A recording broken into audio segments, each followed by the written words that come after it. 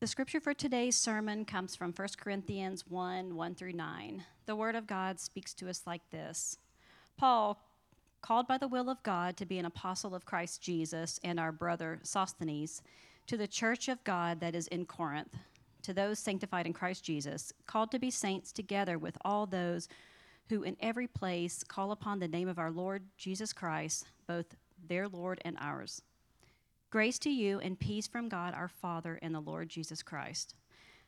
I will give thanks to my God always for you because of the grace of God that was given to you in Christ Jesus, that in every way you were enriched in him in all speech and all knowledge, even as the testimony about Christ was confirmed among you, so that you are not lacking in any gift as you wait for the revealing of our Lord Jesus Christ, who will sustain you to the end, guiltless, in the day of our Lord Jesus Christ. God is faithful, by whom you were called into the fellowship of his Son, Jesus Christ our Lord. This is the word of God to us.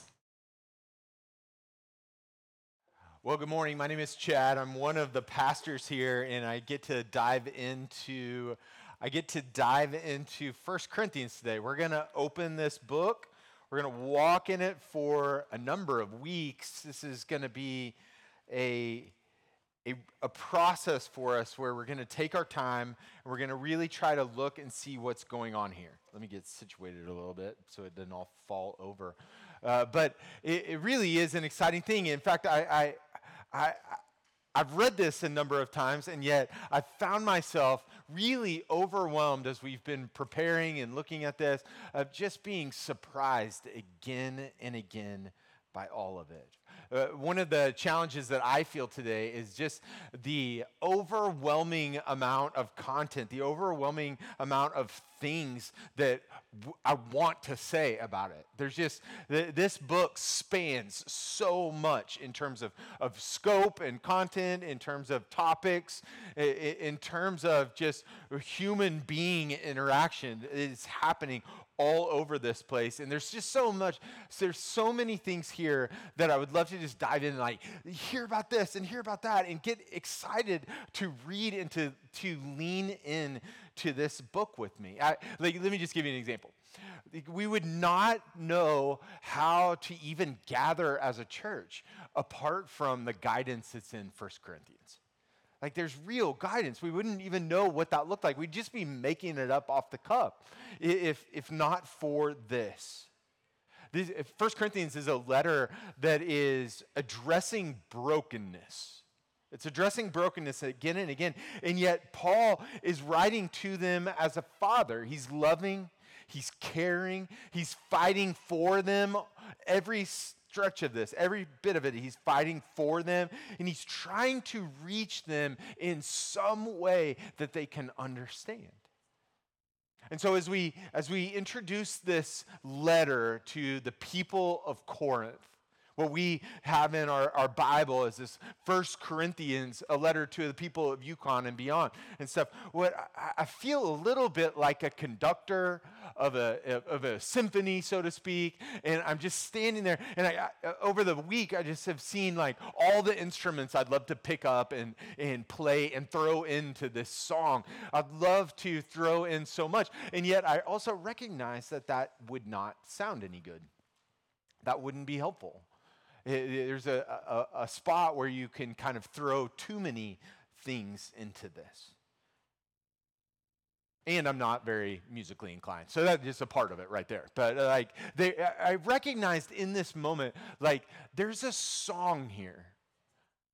And there's a rhythm here. There's a melody here. And we'll unpack this a little bit more as we go. But I want you to catch this as a metaphor and as a picture for just to help you have some handrails for where we're at in this story. Like, this is a big city, Corinth, and there's a rhythm and a beat to all cities. There's just a lot of noise and traffic and different things that are happening, and yet there's a contrast here. There's a song of the city, and there's a song of Jesus that's being played here. And what we want to do is listen for the song of Jesus in the midst of what's going on in these people. The first 9 verses of this first 9 verses of this letter do more than just bring greetings. Don't just wipe it away as just flowery language at the beginning of a letter. It sets a tone, and it gives a melody.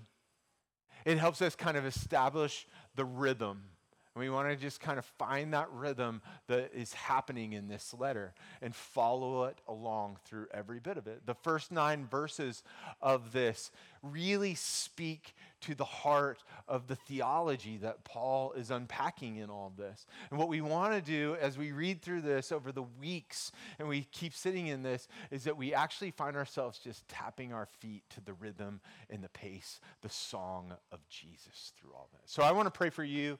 I want to pray for our time and that we would hear Jesus loud and clear, because as we get here, I just kept coming back to it of like, this is not what I expected. This letter is not what I expected it to be. Though I've read it a million times, I'm guessing you've read it as well to some extent. You're familiar with the aspects of this, but it's just not what I expected. And ultimately, I hope that we would come to this or come to a service and come to these things and keep saying like, this is not what I expected.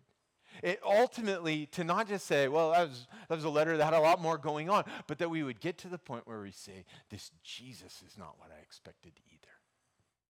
He's so much more.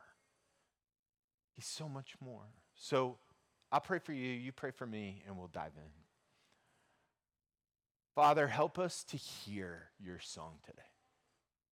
Help us to hear. Help us to imagine. Help us to see the city of Corinth before us. And help us to see ourselves in this story, but mostly see you in this letter. We pray we need your Holy Spirit to do that work in our lives, and we ask you to meet us today. It's in your precious name we pray. Amen.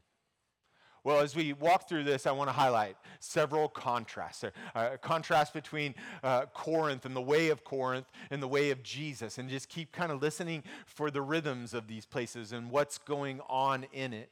And the first one I want to contrast is just the difference between knowing stuff and real wisdom. This becomes a theme throughout the book. There are people that know a lot of things. They think they know a lot of things, and then maybe they do, but there's also this contrast between what real wisdom looks like. Real wisdom, and that will come up again. Corinth is a Greek city-state. Corinth is a place that was established and became this big, huge, massive city, and then at one point, Rome shows up and they have a problem in all of this. And Rome destroys this place. It basically sits fallow for 100 years until Rome rebuilds it. And now you have this cultural mixing pot of all sorts of things happening in this city. It has a reputation, right? And where you have a big city, you have a lot of things happening. Not all are savory. Not all are fantastic. This is the what happens in Corinth stays in Corinth spot, right? This is a city full of temples and religions to everything. Everything. This is a city that, not unlike our own, is a big place. It is a big, just collection of all sorts of ideas, all sorts of thoughts. And by the time that Paul arrives, it's reestablished, it's moving, it's a centerpiece of culture and commerce. There's so much happening in this city. Just to give you an idea, apart from the Olympics, it hosts like the second largest sporting event in the world at this time. In any big city, any place you go, if you go to New York City, if you go to Tokyo, if you go to any place that you go to, there is just a noise to a city. The honking horns, the people, the traffic, just the buzz of a city. And there is a rhythm and a cadence to cities. And Corinth is no different. Corinth is no different. And what we've got to catch is that the people of Corinth, whether they're part of the church or not, were affected by their city in ways that they understood and in ways that skip the brain and go straight to the heart, in ways that just skip and go right to it. Think of all the times. Think of all the times in which you found yourself in a restaurant or wherever, and you were just kind of tapping your feet to whatever was happening in the background, and you didn't even know. Or you're just kind of tapping along, and you're not even realizing it. You're not listening to the music. You're not thinking about that, and yet you just kind of find yourself kind of beating along with it and just kind of going with those things. That's what happens to us in the places where we find ourselves. We find ourselves absorbing kind of the rhythm and the pace of these places again and again and again. And it's an aspect of this letter. It's an undercurrent of all of it. It's the background hum to this entire letter that we need to catch as we read through it. And so pick it up with me in the first 3 verses of this. We'll read it. It says this: Paul, called by the will of God to be an apostle of Christ Jesus, and our brother Sosthenes, to the church of God that is in Corinth, to those sanctified in Christ Jesus, called to be saints, together with all those who in every place call upon the name of our Lord Jesus Christ, both their Lord and ours. Grace to you and peace from God our Father and the Lord Jesus Christ. Peace to you. You see, it's in this spot, in this cultural buzz, with this background humming around, that Paul writes this letter to these people. It was this song of Corinth in which they worked and they worshiped, they ate and they played, that they raised their children and navigated the tricky spots of shame and honor. They figured out how to go about life and try to make it and feel okay about themselves. It's in this place that Paul is writing. We've got to recognize that the church is in Corinth. But catch this. Corinth is also in the church. And the song of Corinth, the heartbeat of Corinth, all of those cultural things that are at play in Corinth is also in the church. It is something that happens, and yet it's right here in this mix of everything in which Paul, the spiritual father of this place, is instructing the Corinthians from the heart of their heavenly Father. We want to see this here. He's calling them back into the way of Jesus, and he's reminding them of their true identity, not as Corinthians primarily, but formed by the ways of Jesus. They're new creations. That will come up in here. They're new creations. That the old is gone and the new has come. That whatever they were kind of beating to before, there's a new song to sing. There's a new way of going about it. Paul will talk about all sorts of things. He'll talk about money and gifts. He'll talk about conflicts and sex, marriage, and meals. He's going to talk about all of it. But everything begins, every bit of this begins with what has already been done. Not by them, but for them. He starts it by saying, to those sanctified in Christ Jesus, called to be saints. And you see, this runs contrary to the classical Greek mindset of just know enough stuff. If we just fill this brain with enough knowledge, then we will act correctly. And what we find again and again through practice and through life and through interacting with human beings is just knowing the right thing does not necessarily mean you will do the right thing. We see this again and again. It's not just a Greek mindset, it's an American mindset. So often it's a church mindset. If we just have enough Bible studies, if we just have enough classes for you to go to, if we just have enough things for you to show up at and get enough information into your head, then we will stop sinning. And yet that is sadly not the case.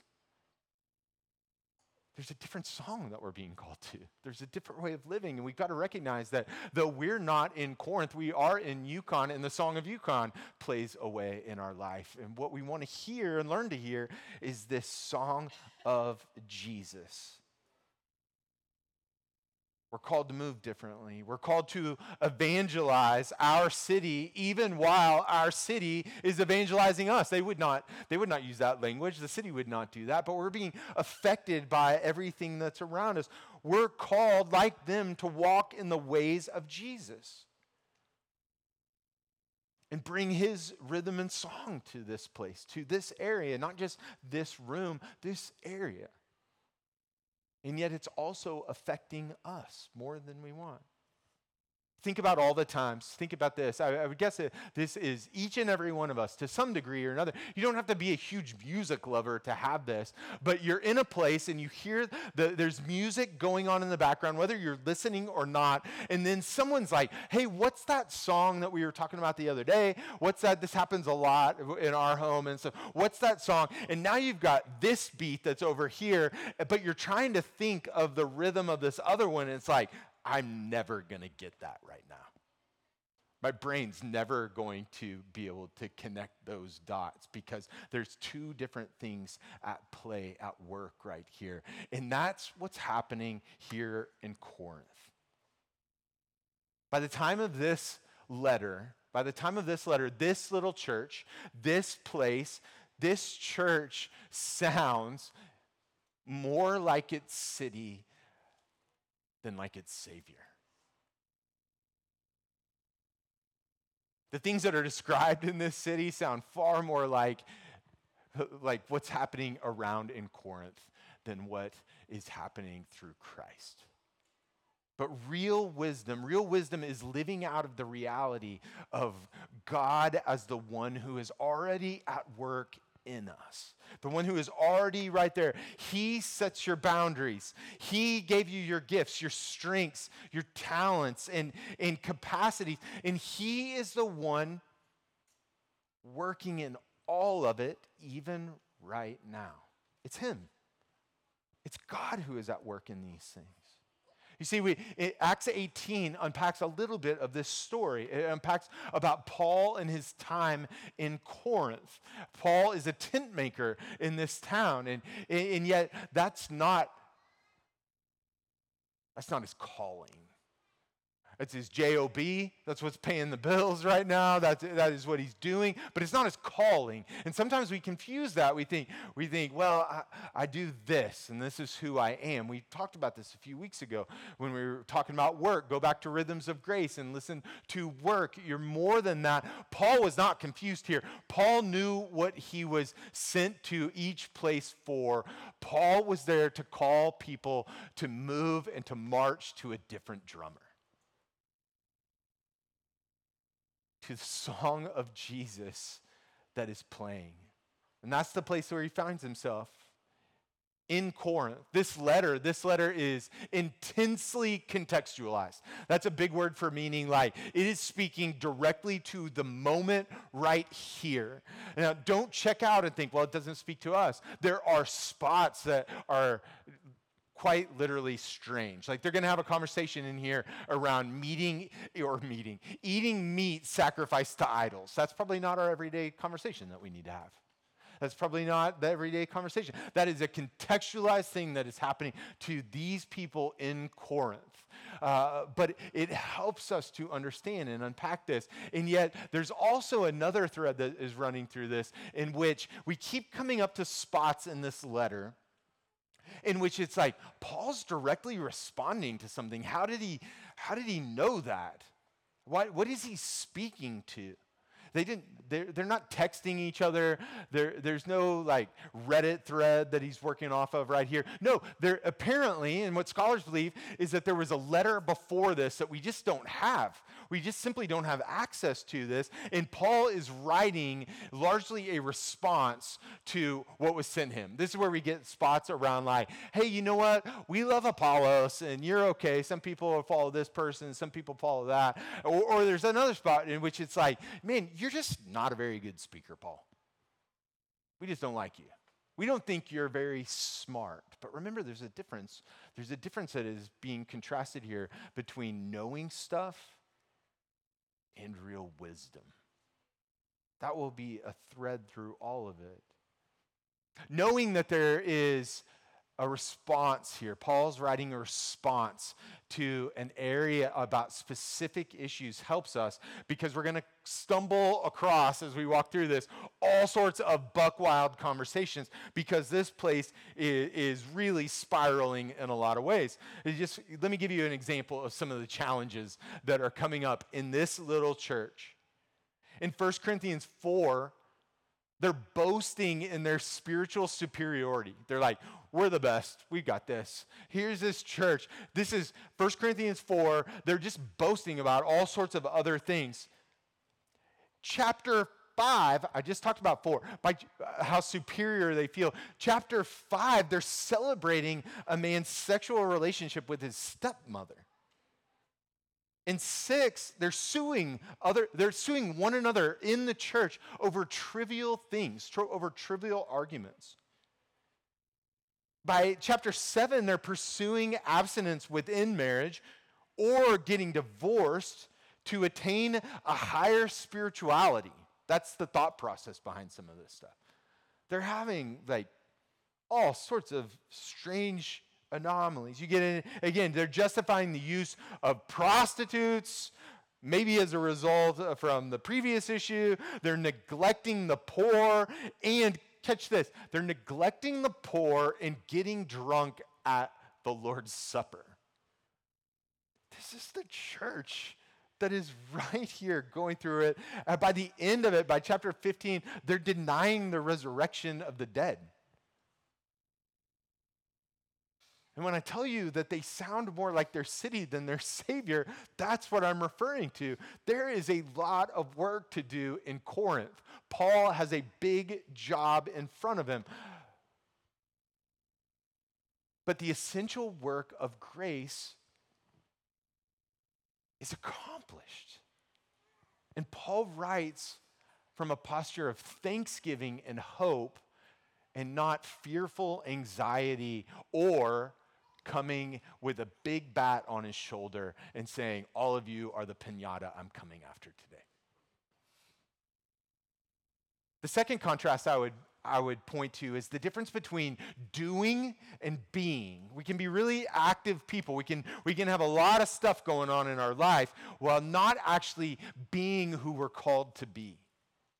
And there's a ton of conversation in this letter around doing things, freedom, and walking in certain ways. In light of the big issues that need to be dealt with, I want to draw your attention to where Paul goes next because it's shocking. Verse 4 says this.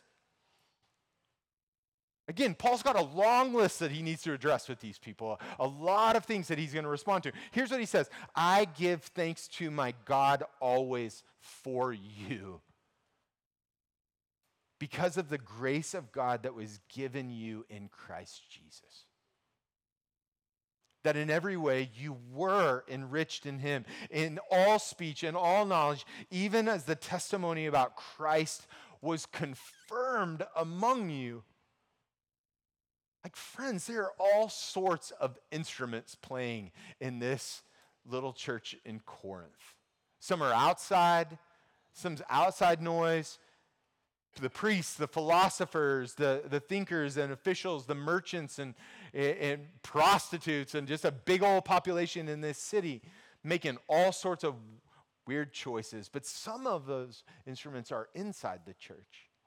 And it's not always playing in harmony. There are leaders that are leading people astray. There's a division between the wealthy and the poor. I'm sure that there's some sort of subtext that's going on around them. I would guess in Corinth that there were podcasts talking about all the ways that Paul's failed them and different things and all the pain that he's caused. There's certainly all sorts of chatter and factions and people deciding like, well, I think we'll stay here, but we'll just kind of do our own thing. There's all sorts of ways that people act then and now, in which is happening right here in this city. There's all sorts of things that Paul needs to address. address. But he doesn't start with the mess, telling them what to do. He starts with what has already been done in them. He starts right there. Paul starts with the king and what the king has done. You see, this is a letter of imperatives. It's a letter of like, here are some things that we're supposed to be about. There's a great deal of that. But everything in this letter, everything in this song of Jesus, this melody of Jesus is built on what has already been done. There's a lot to correct, but Paul starts with thanksgiving. He starts, man, I thank my God for this. I thank God for what he started and what he's going to finish in you. He starts with thanksgiving. That God in Christ has adopted these people, that God in Christ has forgiven them. He has cleansed them. He is working in their life, and he's called his people by a new name. That they've already been set apart. They've already been there. That they need to start living from who they are and not just doing all sorts of crazy things. That they, and maybe you and I, need to become who you are in Christ. See, God has already acted. He's acted in Jesus to save them. Jesus atoned for all their sin. All of the righteousness of Jesus has been credited to them. He's the one who turns enemies into children. He's the one who brings them home and makes a way. God is acting. He is acting in Jesus, even in this moment, through this letter to these people, to sanctify them.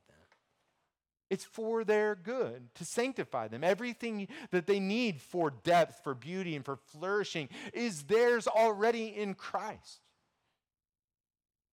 It's already been started. It's not finished yet, clearly. It's not finished yet. But the Corinthians have received the Spirit as God's pledge of peace. And then they have the promise that God will act in Jesus to glorify them. That he who began this good work is faithful to see it to completion. You see, it's here. It's right here in that contrast between doing a lot of things and just being really super busy to actually recognizing who we are, the being piece in this. It's that gap. It's that glaring gap between the knowing stuff and real wisdom, the just doing stuff and living out of who we are. It's that gap that sounds to so many just like clanging cymbals. It doesn't even sound like anything. And maybe that it sounds like this to you as well. I know there's times in my life. Living out of who we are, this being peace, instead of just trying to do enough stuff and things to earn God, earn our place at the table with God is sometimes not a song that I hear. I'm conditioned. I'm conditioned to these other ways, and it might sum up Yukon as well. That we find ourselves just kind of endlessly trying to earn God's approval, endlessly trying to get after pleasing God and making ourselves clean. And then we start kind of speeding up and those beats per minute pick up. And then we start finding ourselves like, why am I anxious and tired? And why am I exhausted and not keeping up? And why do I not feel any joy? Because we find ourselves being sucked in to the rhythm and the melody of everything around us. Every bit of it around us. It's in those moments in which God seems so small. And our problems, our fears, our anxieties seem so big. And they seem overwhelming. And it would be easy right here as we look at 1 Corinthians to be like, they have really big, overwhelming problems. And yet Paul starts with, I thank God for you. I thank God for you. Which leads me to the final difference I want to highlight. The difference between the end A fixation on the end or a fixation on the now. This comes up again and again in a book. So as we think about just the contrast between knowing stuff and real wisdom, the contrast between just doing a ton of stuff, and the contrast between being in Christ, this who he's made us to be, and now the contrast between the end as preeminent and the now as all I see right before me. That comes up again and again in this letter. We see it. It's one of the big debates that's happening within this church of like, yeah, I don't know if there's even a resurrection anymore. They're starting to argue that. And Paul will address it. And if there's no resurrection, then Christ isn't raised from the dead, and we have no hope. He's like, well, so like there are people arguing about it. Everything's now. Everything's right here in this place. Heaven is here in this moment. And some argued that there were gifts that made you more spiritual than other gifts. There were people arguing like, well, we're better off because of this. But I want you to recognize Jesus is the centerpiece of every bit of it. Paul doesn't go back to, well, this group's right and this group's wrong. No, he goes back to Jesus. And 9 times in these opening 9 verses, he names Jesus Christ. Jesus is the end of this story. And Jesus is the hope for our now. And Jesus is the one who ties every bit of this together. He is our hope. Paul doesn't pit the end away from the now. He's actually pointing us to Jesus, who is the one who will be the centerpiece of every bit of it. Pick it up in verse 6 with me. And listen for this song. Even as the testimony about Christ was confirmed among you. Now, friends, here there's so much present tense language in this. There's past tense language. There's future language that's happening right here. We start to hear it even as the testimony about Christ was confirmed among you, so that you are not lacking in any gift as you wait for the revealing of our Lord Jesus Christ, who will sustain you to the end. Guiltless in the day of our Lord Jesus Christ. God is faithful, by whom you were called into the fellowship of his Son, Jesus Christ, our Lord. Friends, we need 1 Corinthians because our lives are super messy. We are led by all the different songs that we hear around us. We need to see Jesus as the hope. We need to remember that there is a great day coming, that Jesus will return, that Jesus will hold us accountable for how we've lived, and there is a now that we're called to be present in and to live out this hope. To live out this reality of new creatures, of having a new heart, a new name, new people in this. It's what connects every bit of it. And Paul doesn't open this letter with a response to them in the way that they should live.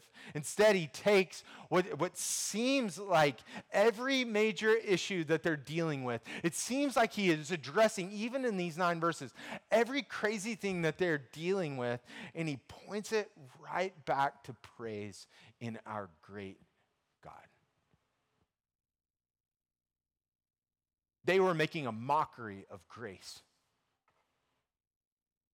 And yet in verse 4, he says, I give thanks to my God always for you because of the grace that was given you. They were puffed up. They were prideful with worldly wisdom and knowledge. And yet in verse 5, he says, in every way you were enriched in him, in all speech and all knowledge. It was questionable whether the gospel was actually taking root in their lives. It was like, man, we would have some serious conversation right here. Do you even believe anything that is being said right here? And yet in verse 6, he says, the testimony of Christ was confirmed among you. They misused and abused every spiritual gift. They were beating each other up with spiritual gifts. And yet he says, you are not lacking. In verse 7, he says, you're not lacking in any gift as you wait for the revealing of our Lord Jesus Christ. And they were drifting. They were drifting into sinful immorality of every kind. They were inventing ways to sin. And yet in verse 8, he says, he will sustain you to the end. He'll sustain you to the end. Guiltless in the day of our Lord Jesus Christ. Catch this, Paul doesn't excuse their sin.